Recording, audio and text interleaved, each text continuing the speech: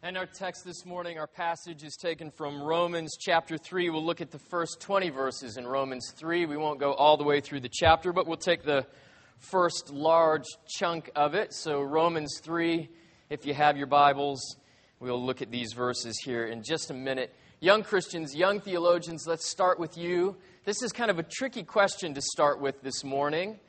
How should we approach Jesus, do you think? Should we come to Jesus with empty hands or full hands? You could answer it a couple of different ways. So do your best. Should we come to Jesus with empty hands or with full hands? And parents, as you're talking with your children this afternoon or this week, listen for them to be expressing an intuitive, a felt understanding of justification, not just a technical understanding. So they could seriously answer this a couple of different ways. And we're interested in the same thing for ourselves, by the way. Listen to me. We are not teaching to the test, and we never teach to the test. We criticize schools for it, so let's be fair. Let's criticize ourselves for it as well. I don't care so much that you have a technical definition of justification. I want you to have an intuitive, a felt, urgent understanding of justification. And that's what Paul's giving to us in this part of the letter. This is the gospel of Jesus in the words of Paul, the letter writer and the apostle. Then what advantage has the Jew, or what's the value of circumcision? Much in every way. To begin with, the Jews were entrusted with the oracles of God. What if some were unfaithful? Does their faithlessness nullify the faithfulness of God? By no means. Let God be true, though everyone were a liar. For as it is written, that you may be justified in your words and prevail when you are judged. But if our unrighteousness serves to show the righteousness of God, what shall we say? That God is unrighteous to inflict wrath on us? I speak in a human way. By no means. For then how could God judge the world?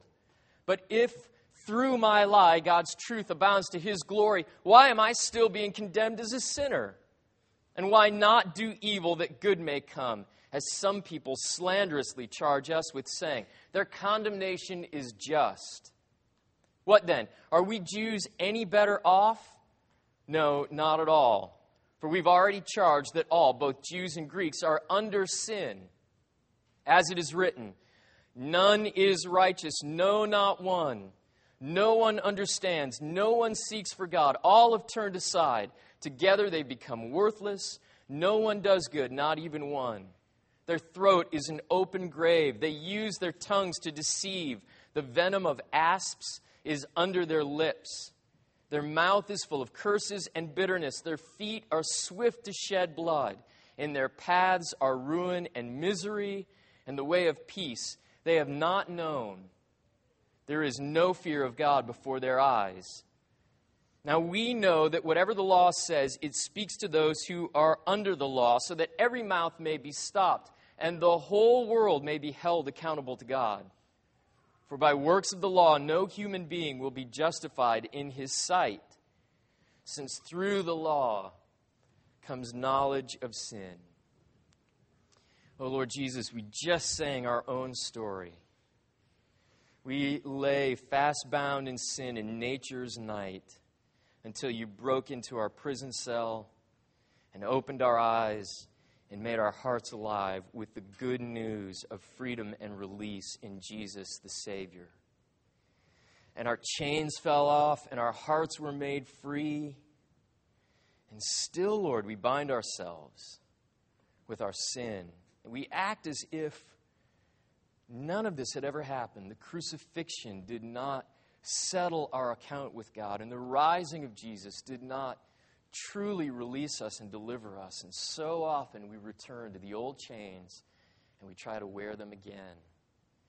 And now we ask you to give us a full and thorough understanding of the justification that is ours in Jesus, for our freedom and the glory of God and our enjoyment of the Savior. Give to us your Spirit to hear and to see and to perceive, to believe, and to put to work and to action in our own lives. Give to us your gospel in all of these ways. And as always, we will give you thanks. We ask all of this in the name of the Father, and of the Son, and of the Holy Spirit. Amen. Would you be seated?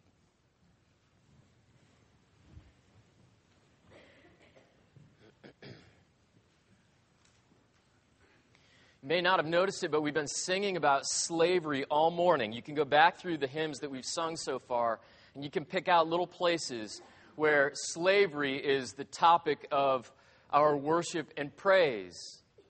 And the thing about slavery is you never see it until it's too late. When it's finally your turn to see it up close, you're too close. I bought a new piece of exercise equipment a couple of weeks ago.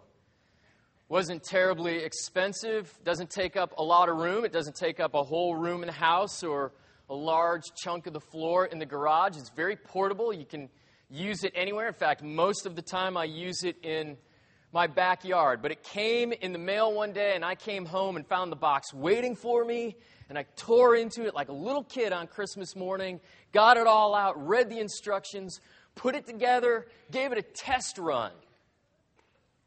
And a few minutes later, I chased after Jennifer in another part of the house, and I was breathless, and I said, this thing is great. This is going to work.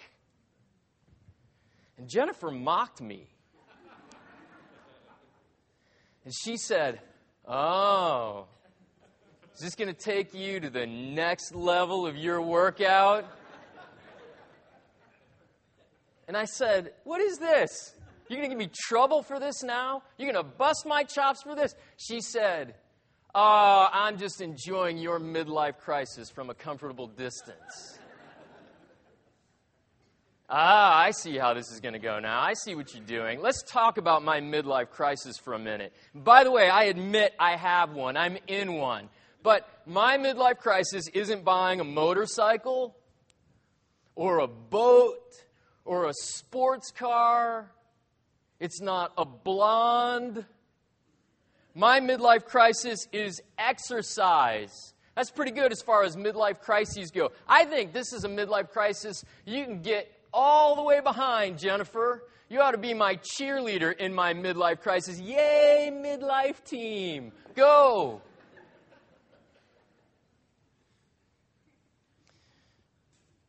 But maybe Jennifer had a point.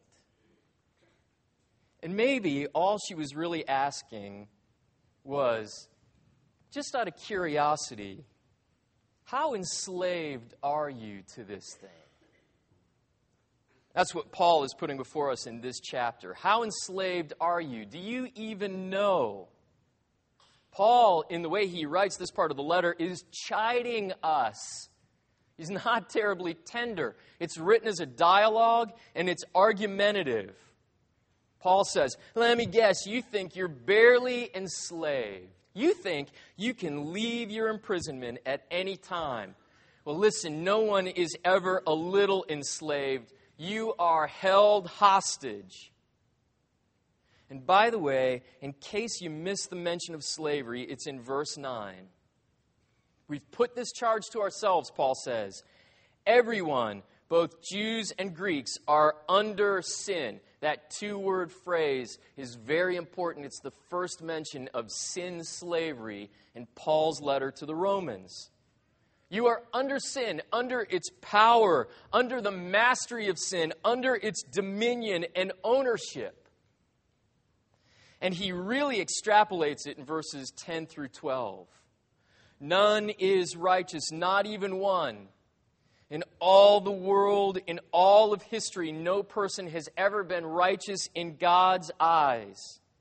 How many people do you think have lived in the world? Billions upon billions, and not even one of us has been able to stand before God and say, I've pleased you.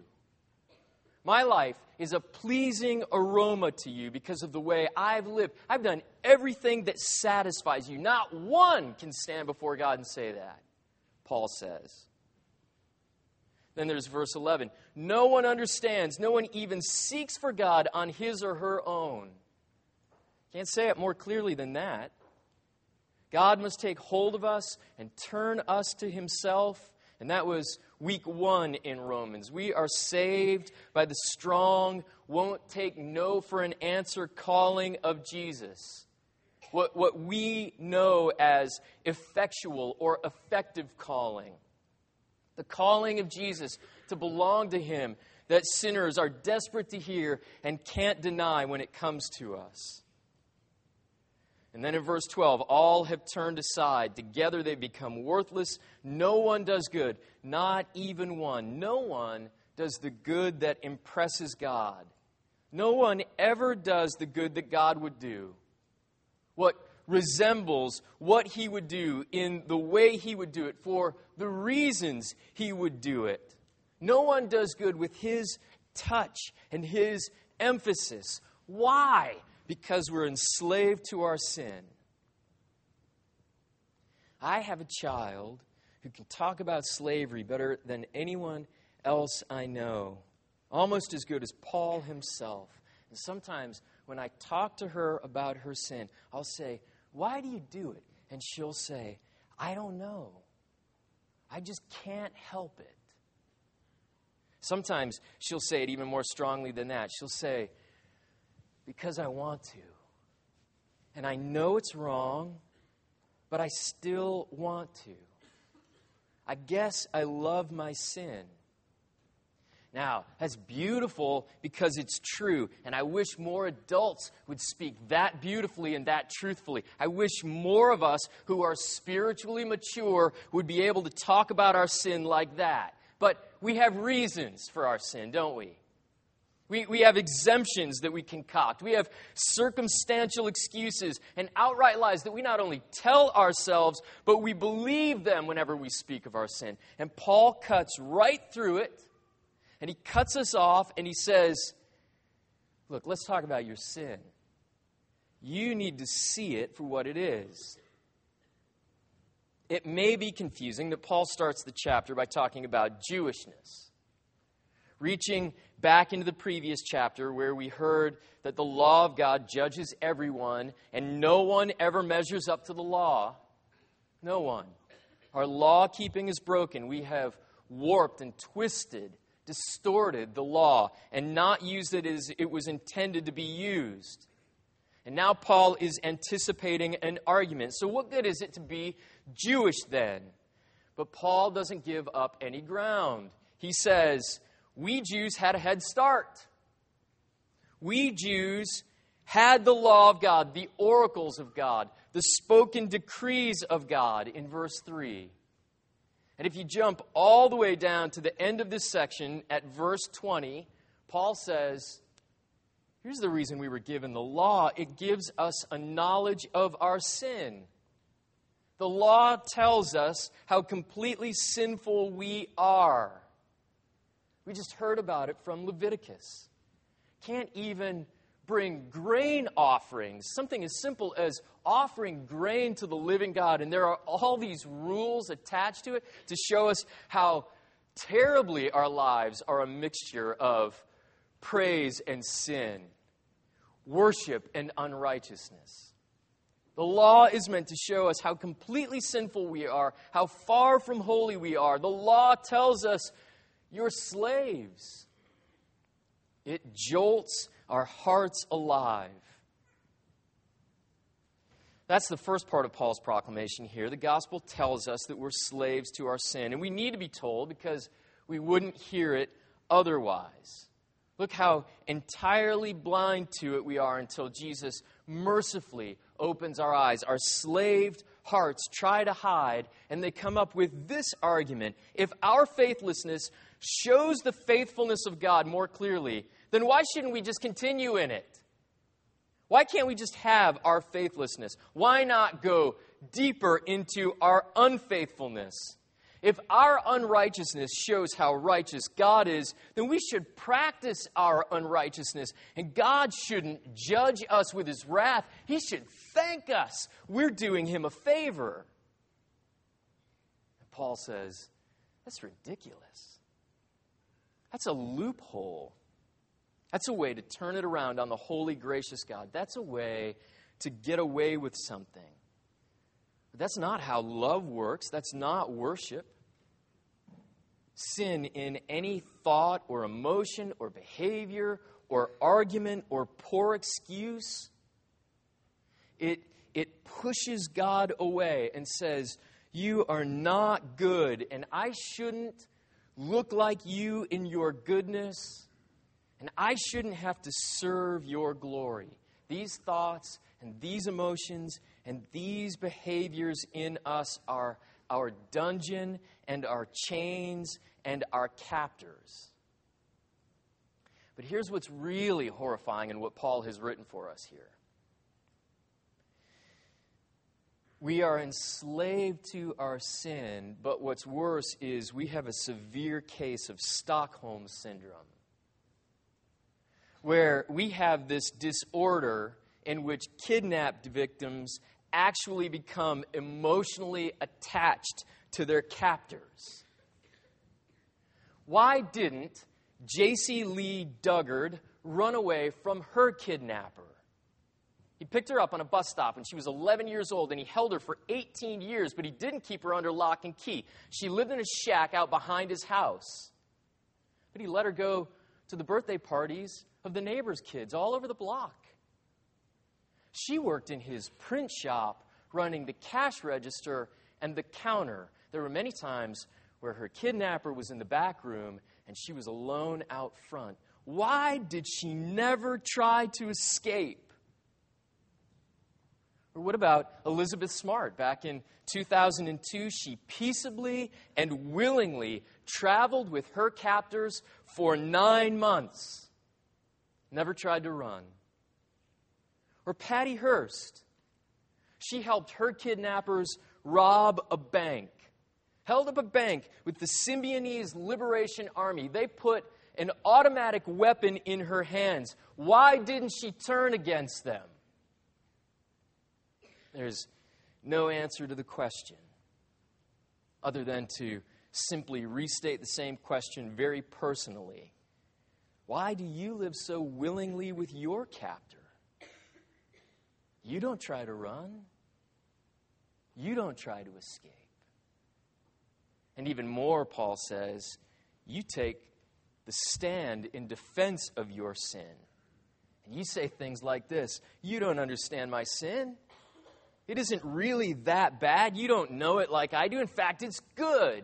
I know at the end of the day it's wrong, but it's still useful.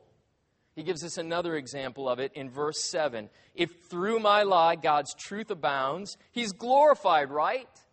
Isn't my sin glorifying to God? Should I really be condemned? I should be commended. And Paul says, you have it bad. That's slave talk.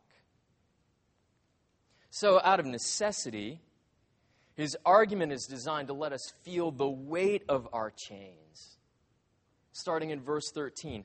Under sin, your mouth is an open grave. No life, no truth come out of you. Your tongues are tools of deceit. Your words have venom, the venom of asps in them.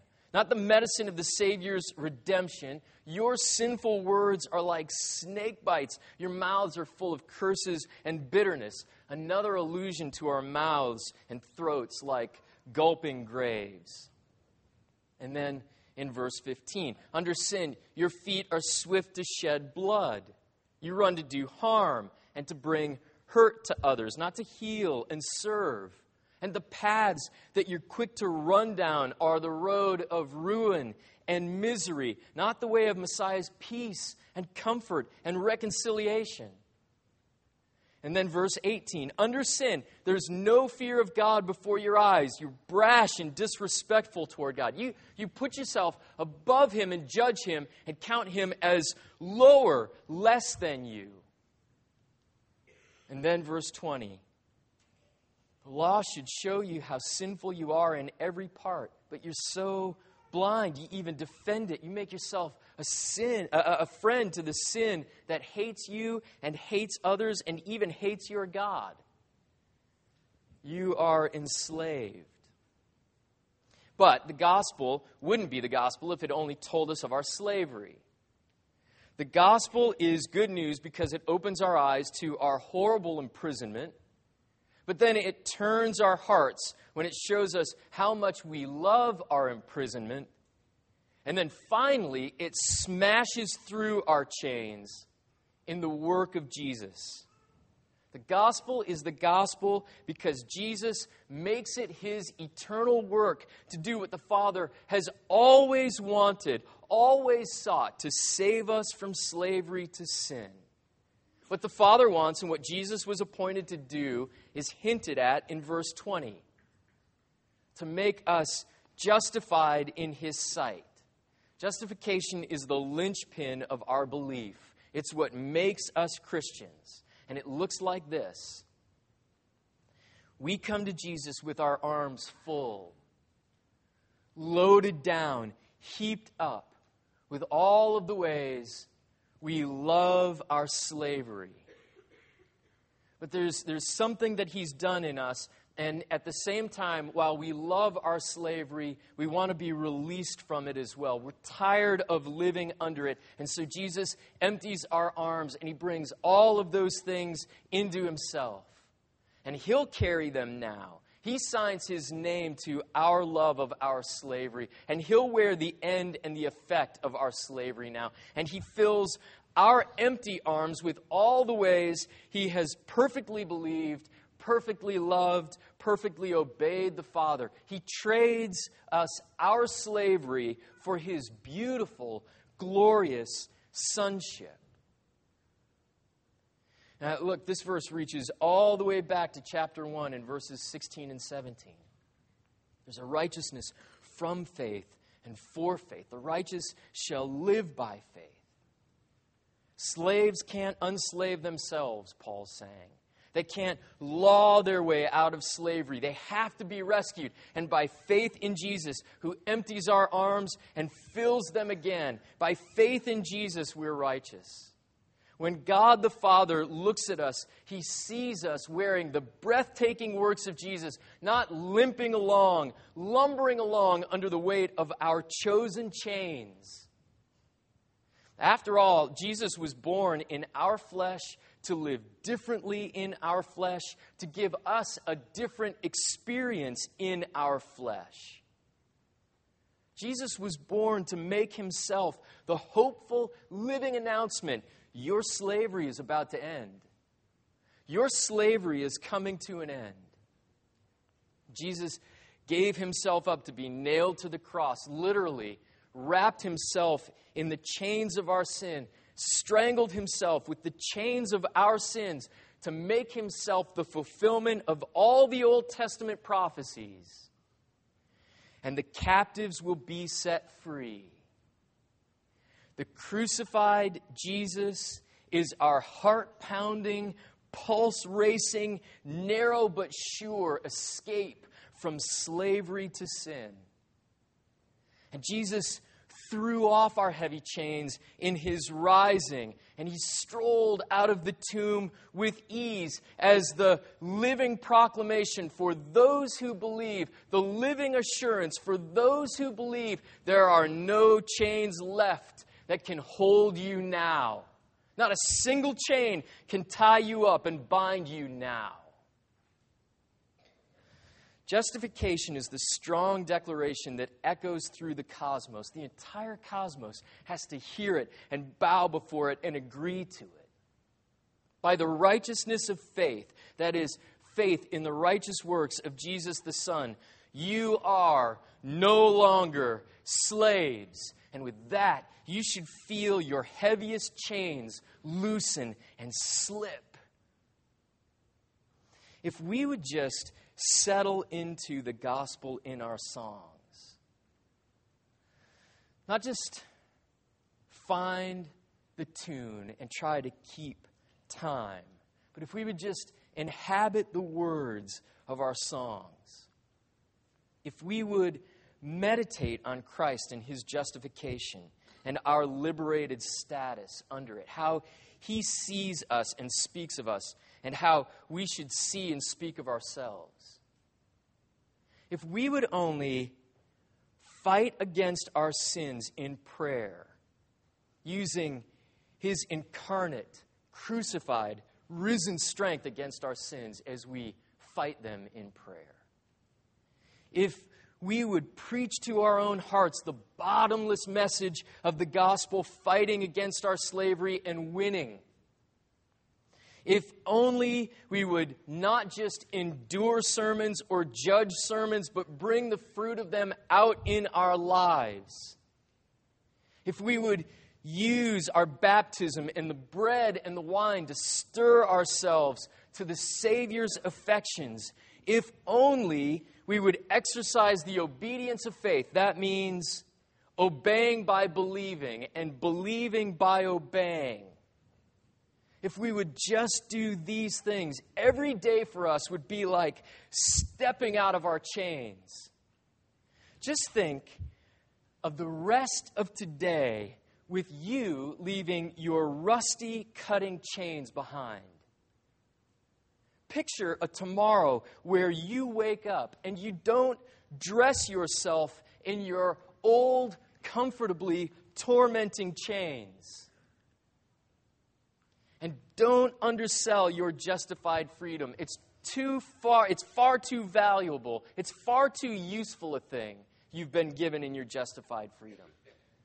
Don't take it for granted. Don't assume that you'll be able to pick it up and use it when it's needed. You need it now. You need it always. Because justified and free, you've been given a rare gift. You've been given a stronger view of your sin.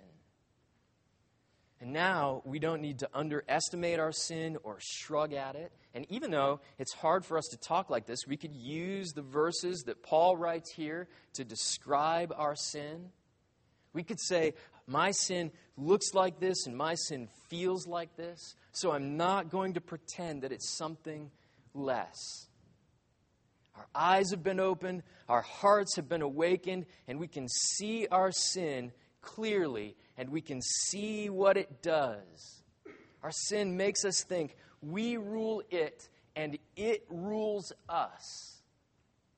We know our sin's cruelty. Our sin is our Pharaoh, forcing us to make his awful mud bricks, driving us to do his work. And then we find that all this time our sin has been making us build the walls of our own prisons. And we know what it cost the justifier to break us loose. And in love, he paid the cost. Why would we ever leave the one who has redeemed us and bought us out to go back to making sin's bricks and building our dungeon walls? A stronger view of your sin should mean you won't flirt with it anymore. You won't play games with it anymore. And you won't go willingly with your sin, and you won't go without a fight.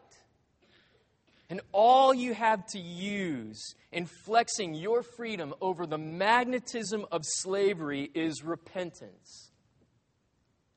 Repent when your sin looks attractive. Repent when your sin sounds convincing. Repent when your heart longs for it. Repent when your body wants to reach for it. Repent when it's too late. And you've gone back to the darkness as a reflex because it's familiar and it's comfortable and it's easier than holiness. In repentance, the strength of the incarnation and the strength of the cross and the strength of the resurrection are yours, and they were each done to cut your chains. Justified and free, we have a stronger language to use for ourselves. Part of the reason we don't see ourselves properly is because we don't talk about ourselves properly. This is the problem with counseling attached to the church and counseling inside the church. We're ending up in the wrong place because we're not using the right language to begin with. And according to what Paul gives us here, we should not say, I'm a slave. That doesn't fit anymore. The addiction talk isn't going to work anymore. We're not slaves anymore. What we should say is, I was a slave to my sin. On the other hand, we shouldn't say that we don't still face danger and we don't sometimes still give ourselves over to our sin. We act like slaves and we wrap ourselves back in the old slavery. But we should learn how to say, I'm learning to be free. I'm a former slave learning the freedom of Christ. If we begin to learn to speak that way about ourselves, and we begin to learn to speak that way to each other, it will keep us out of blindness and stupidity and denial and lawishness, bad uses of the law, and it will keep us living in the gospel of Christ's justification, continually shedding the chains of habit. Because we're justified and free, we have been given a stronger desire and zeal for evangelism. Don't slaves who have been bought into freedom have compassion for those who are still chained up? Don't slaves who have been set free have something to say to those who can't even see their chains? Don't slaves who have been released have a deep joy in seeing other slaves emancipated? Have we forgotten our chains? Have we forgotten so quickly what our chains feel like and what they do to us? The more closely we live to our justification, remembering our chains and rejoicing that Jesus has broken them and He's not willing for us to bind ourselves with them again, the more we live closely to our justification, the more openly and boldly evangelistic we will be. Now, some won't want the freedom you hold out, and some will prefer to live in their chains, and they'll even applaud others who choose chains along with them. But some will be eager to leave in the Exodus. Some will be eager for the leaving. Lead them out through Christ. You are former slaves, the once chained ones. You have the message of joy and hope to carry to those who are still in captivity. And the closer you live to the justification of Jesus, the more desperate you should feel yourself becoming to proclaim it. Skeptics, has this passage said anything to you? Have you seen yourself in these verses? Maybe heard your name whispered and thought, that's me. Those verses are describing me. Are you in chains? And are you tired of wearing them and being locked in your sin? And are you ready for a new birth and a new life? Then say, Jesus, I have made myself a slave to my sin. Jesus, break me free. And if you can't say those words by yourself, come find me. I'll say them with you. We'll say them together. Theodore Sedgwick was a jurist in the early days in America, and he was the Speaker of the House of Representatives from 1799 to 1802. And when he was a young man, he bought a slave woman whose name was Mumbet. One day, Mumbet heard the Declaration of Independence read out at a town meeting. And she went home to ask Sedgwick about what she heard. And she said, "Sir, that paper said we're all born equal and we all have the right to be free. Is that true?" Lots of folks would have tried to manipulate the situation, but Sedgwick didn't. And he said, "Yes, Mumbet, that's true." And he was so moved by the question that Sedgwick himself filed the lawsuit for Mumbet to be granted her freedom. He entered the suit on her behalf. Sedgwick won the freedom of his own slave. And Mumbet lived the rest of her life as a member of the Sedgwick family. Not a servant, a sister. Jesus reads out to us the gospel of his intended freedom, and he says to us, ask me to file the suit. Just ask me to file the suit. And he wins our irreversible release. And the best part of it all is that we get to spend the rest of our freedom on him. We get to spend the rest of our freedom with him. Amen.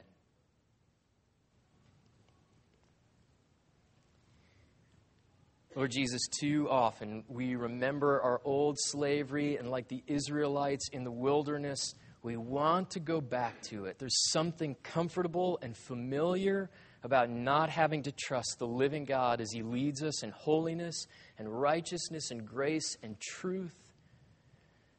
There's something much more simple in serving Pharaoh and making his bricks. But you have lived and died and risen to cut our chains so that we can spend our freedom on you and spend our freedom in and with you. And now, Lord, help us to live up to our inheritance. Help us to grow up into our inheritance. No longer slaves because of what Jesus has done. So help us to live like sons and daughters. Help us to live in the joy of the gospel, the fruitfulness of the gospel. And help us to leave the old dead stickedness, the old thorniness, the chains and imprisonment of our slavery. Give us an existence in which every day we're feeling and experiencing what it is in the justification of Jesus to step out of our chains and to leave them behind again. And for those who are still truly slaves, cut them free. Let them join us in the delights of the Son. For those who are blind, open their eyes. Let them see what Paul is giving to us in the name of Jesus in this passage. Those whose eyes are being opened, open them all the way. Take the fogginess out of them and breathe life into their hearts. Allow them to know that in Jesus we are truly made alive.